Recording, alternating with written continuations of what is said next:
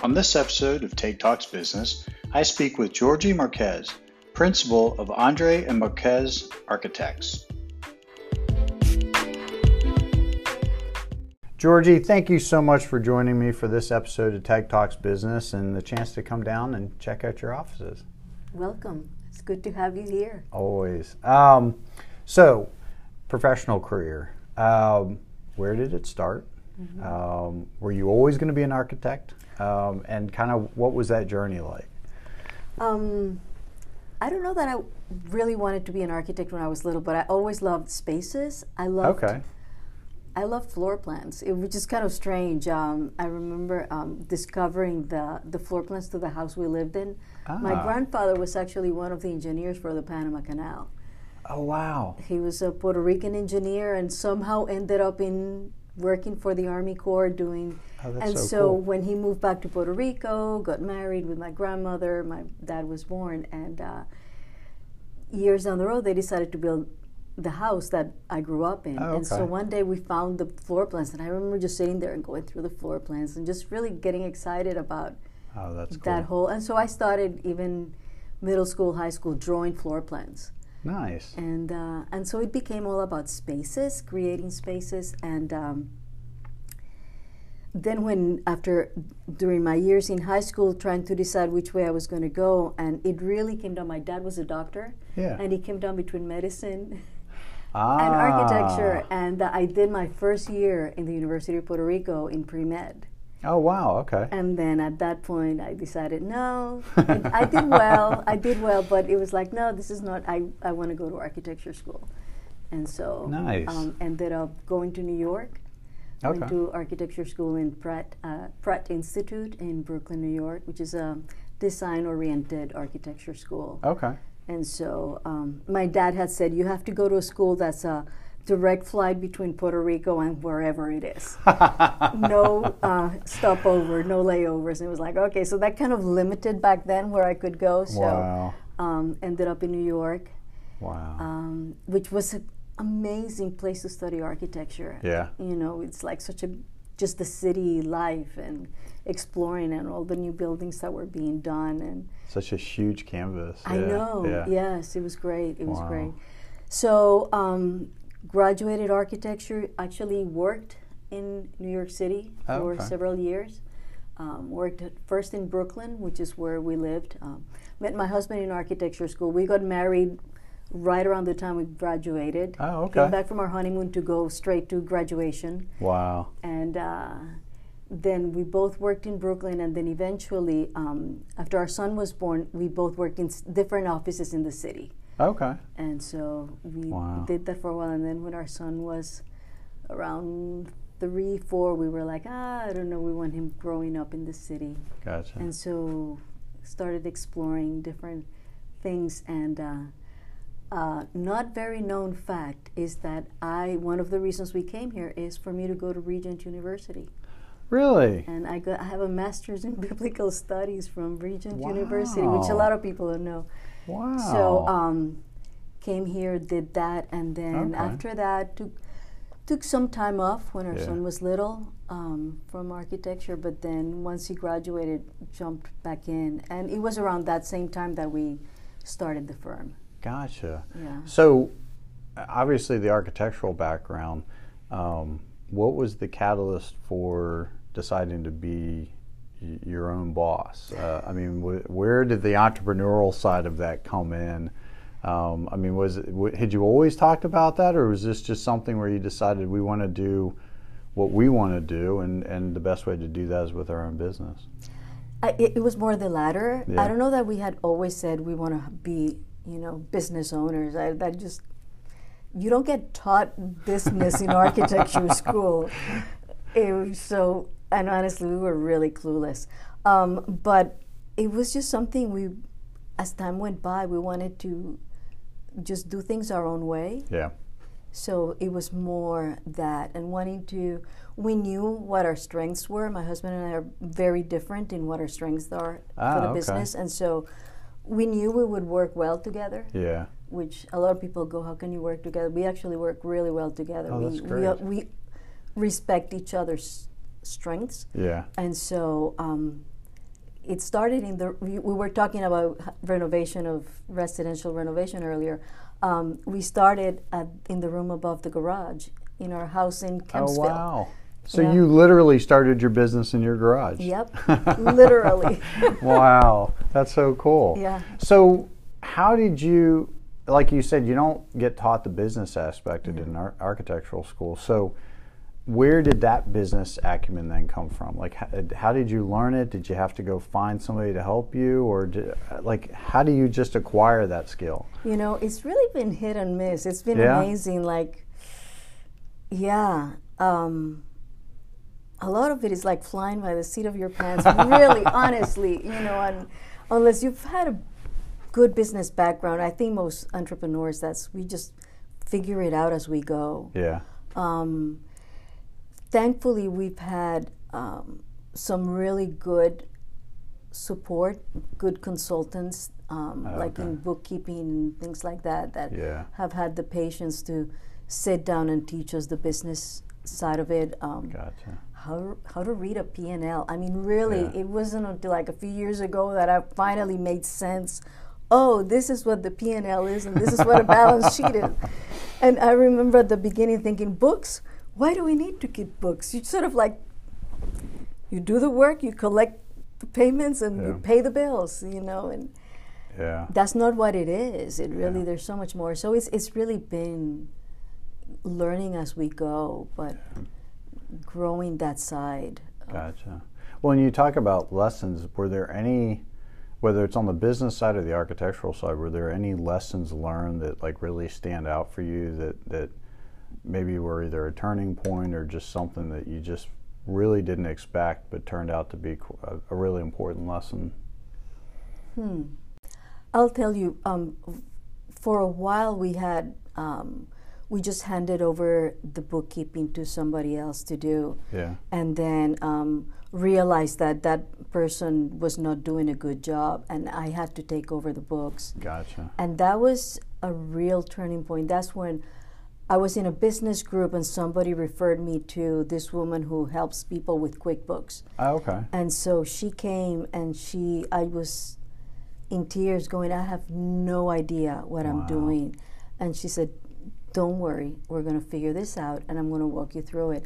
And little by little, she taught me how to do the books and what is, you know, how to keep things in balance, how to categorize things correctly, you know, how to keep things in balance. And, you know, she still comes once a month and checks over the books. Oh, that's great. But she's been, if I've had a mentor in business, it's been her.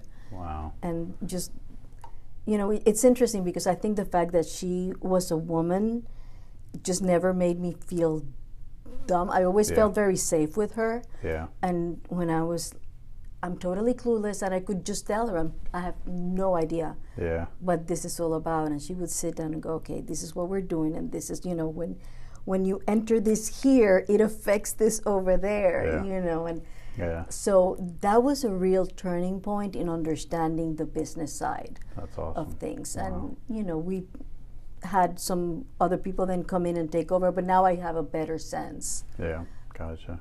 Well, and you talk a little bit about being a woman business owner or a female architect, and you and I have had some very honest conversations with each other, especially when I asked you to step into leadership roles, and you take a great deal of pride in that. That you don't hide it. I mean, you want people to know that this is my background and my heritage, and I'm very proud of that. And it still puts you in a unique position professionally. Are you willing to talk a little bit about that dynamic and some of the pluses and minuses of having that as you've come up, both as an architect and a business owner? Sure. You know, it's interesting. I think this is the importance of good parenting. I had amazing parents, and my dad was always very affirming. Like when I said I wanted to go to medical school, he would have loved for me to go to medical school. When I went architecture, he was very supportive, and he just always encouraged me that I could just pursue what I was passionate about, and never saw me as different than my brother in that sense. So when I was in architecture school, I remember there was one time when I was in this class, the design class, and the teacher was kind of a known architect at the time, and he was the design. And he looked at me and he said, you know, you shouldn't be an architect because you're a woman. You should do interior design. Wow. And, you know, I just like, I just thought, you are really stupid. Like, it did not, like, it could have devastated a lot of women or anything. It was such a strange comment. Like, what do you mean? Like, really? Yeah. You really think this way? Wow. And so, you know, so I've been able to deal with a lot of things. Yeah. I think that being a woman architect, then a woman architect in the States, a Hispanic woman architect in the States, you know, and all that entails, and the expectations that people have of who you should be and how you should be versus how you really are. Yeah. That has been an interesting journey. Yeah. A lot of preconceived ideas about Hispanics and Latin people, and a lot of preconceived ideas about professional women, and so it's been interesting, and in some ways it's been hard. Yeah. It's been difficult. I know that it's been a harder road for my husband and I to have the business because of who we are. Yeah. You know, he's from Haiti, I'm from Puerto Rico, so we're both in some ways immigrants, even though Puerto Ricans are Americans. Yeah. But it's still, this was not my culture. Yeah. So, and that actually that guided some of where we went from a business.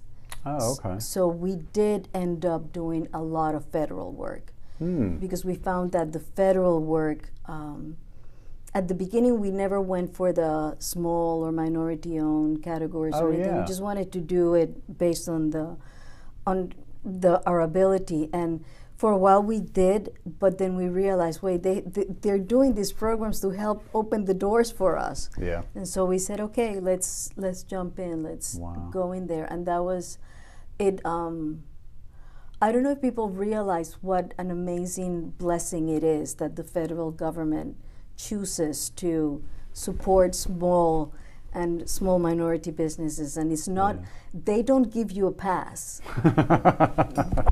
It's still the government. Yeah. It's still the government. You still have to perform, and they have very high expectations, but they will open doors that in many other places will not be open.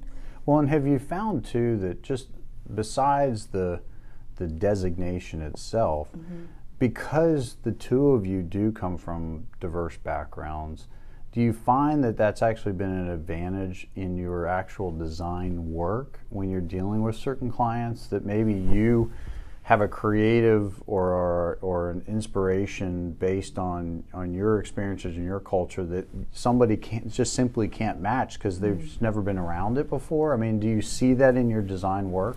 I think so. Yeah. I think so. I think also in the way we communicate. For me, it's more the way I communicate with clients. Yeah. I love design, but Joel is the designer. He's a very good designer. And a lot of it comes from that background, the way you look at the world. Yeah. And so he's able to see things a little bit different, push the envelope, and encourage clients to go a different way. Cool. But for me, it's been maybe also because I'm bilingual. Yeah. Communication is really important for me. So I'm really good at getting into discussions with the client of what are you really looking for? And what do you really want? And you think you want this, but let me ask these questions. And then all of a sudden it's like, oh, wait, maybe I want something a little bit different. Yeah. So that's great. So before we get too much further, just to make sure people are clear, I mean, I know the assumption is it's architecture. Right. So I'm sure most people are hearing this thinking, okay, well, I get it. But but architecture can be on different forms. There can be commercial, there can be residential. So what services does your business focus on, and who do you typically work with? We do, as I mentioned before, we do a lot of federal work. Yeah. Probably it varies between 40 to 60% of what we do, depending on the market. And then we do a lot of commercial also. Gotcha. We will do restaurants. We love doing restaurants. We've done some restaurants in the area. And we do industrial. Okay. And actually I have two fun stories about industrial. Yeah. The last two industrial projects that I have managed one was for a Chilean company and the other one was for a Spanish company. And talking about the bilingual, in both cases, it made a big difference that I was able to communicate with the people in Spanish also. That's great. Because as you were saying, sometimes there's a lot of the lingo that you might not be familiar with, and to be able to explain whether it's the process of the design or even just the process of getting through the bureaucracy of, of Norfolk or Suffolk or wherever, in their language makes a big difference. So that was fun. Wow. So we do industrial, commercial. We do a lot of renovation work. We love doing what's called adaptive reuse. Which is where you take one building that was originally purposed for one thing and then turning it into another. Nice. Roger Brown's in Portsmouth was one of our first commercial projects. And so very cool. That building used to be the Woolworth store in downtown Portsmouth, in Old Town. Wow. And so that's why it's so big. Yeah. And so they wanted to do a sports bar, and so that's where all the different spaces came out. And that's cool.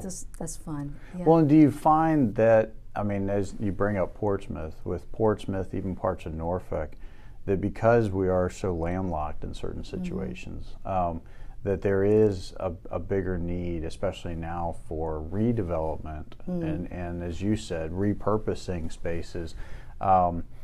So when you look back, is there a particular project or is there a particular thing as a business owner that you look back on and you think, like, that's something I'm really, really proud about? We had talked a little bit about that question, and it kind of stumped me. What am I? Because the thing that most comes to mind, and I don't know that this is what you expect. Is by the way, we don't do residential, but other than that, we do everything else. But I think the culture that we've created in the office is something I'm proud of. Nice. We have kind of like a little bit of a different take on how do you run an office. And I think in some ways it's cultural. Yeah. It's because I hear a lot of firms in the area that will say, we're a family in this office. And we tell all our guys, we're not your family. You have a family at home, and your family at home comes first. Yeah. This is work. We're all friends here, but your family has to come first. Wow. Part of that is also because we were also young architects with a little kid working for other people. Yeah. And we both were just incredibly blessed that we had bosses who were very understanding and who would have, we could bring our little guy to the office. And I remember when our son was a baby, and he would take naps in the drawers in the office. It was like, oh my gosh, because we had a deadline and you had to be there. Yeah. And so we've always made that a priority. Yeah. So for us is you work here because, this is a step in your career. Yeah. And we'll encourage your dreams. Yeah. But it's your life and it's your family, and that comes first. That's cool. So that's cool, and it's cool how you mention that, because it is. Most businesses, well, we're a family, but it's a cool kind of flip the script type take on that. Yeah, so. It's like, if it's your weekend, no, we're not having an office party in the weekend. Go watch your kids play soccer and go have a drink with your wife and take her out to dinner, or go with your husband to the movies. Yeah. You know, don't spend, we see you every day of the week. You know. We don't want to see you anymore. Right. It's your free time. Go spend it with people, you know. That's great. Other than work. That's awesome. So yeah. And you talk about family, and you and I have gotten to know each other really well over the last few years, because you were nice enough to step up into a leadership role within our organization. But having the chance to get to know you, I mean, community is a lot to you. Mm-hmm. Was that community involvement simply by the nature of your upbringing, or what was that catalyst that, I mean, it's one thing to be involved, but you're like way involved. I mean, so where did that come from, or what was it that kind of inspired that, and what keeps that going for you? You know, I love people. Yeah. I enjoy being around people. It's part of my personality, and I love sharing life with people. Yeah. You know, and as far as the community involvement, I think I have something to say, and if you give me an opportunity to say what I think could be helpful, I just jump at the opportunity. That's great. To bring my perspective and to share and to learn from other people also. I mean, I'm doing the Lead Virginia this year, and that has been really interesting. The variety of people that have been thrown into this thing, and getting to know the very, very different people, and sharing, and some things that we have in common and some things that we really don't have in common. Yeah. And that's okay. Yeah. That's okay. I think that's part of what makes life exciting. Yeah. You know, it's sharing life with all the people around you. That's cool. That's a different take, because you have that luxury. And that's what I find interesting about a lot of entrepreneurs, especially those that are successful in their career. I mean, they know where they are professionally, and the willingness to do this not because it's that next step. I mean, some of us, especially when we're young and we're careers, we see this as a way to grow, to potentially find new ways to expand our career, to move up, I guess is the term. But for entrepreneurs that's not the initiative. I mean, like, I own my own business. I'm going to do what I'm going to do. And I'm literally doing it to just better my community, to better the people around me. As you said, sometimes just because I love being around people. Right, yeah. So it's cool to hear that that aspect of it, that it really is just to simply give back, and what I give back, I get out of it for myself as well. Right, and it's like there are things that have been poured into me, whether it's my education or my background, that I can then give out. Yeah. You know, like being an architect on some of these boards, there's a way that architects look at reality and at the world that's unique. And so I think that I bring that to the table. Yeah. You know, and so I enjoy doing that. It's giving back of what I've been given. That's great. Yeah. So before we wrap up, if somebody is looking to partner with you and your team, how do they contact you? Where do they find you? They can just call our office. Will you give out the phone number? Sure, okay. Sure. It's, we're at 757-557-0630. Perfect. And the person answering the phone will probably be Valerie, who's our front desk person who keeps us all in line, and it's just a wonderful, welcoming part of our office. Yeah. She runs what we do. She's our office manager, and she's just amazing. She's wonderful. And Shout out to Valerie. Yes. And not bashful at all. Oh, no, not at all. Not at all. You'll have a friend. Yeah, absolutely. Well, Georgie, thank you so much for taking the time to talk to me, to talk to the listeners of Tech Talks Business, and congratulations to you and your family, your work family, and otherwise for all of your success and for all you do in the community. Thank you. This was fun. Absolutely. And thank you to the listeners of Tech Talks Business. We'll catch you on the next episode.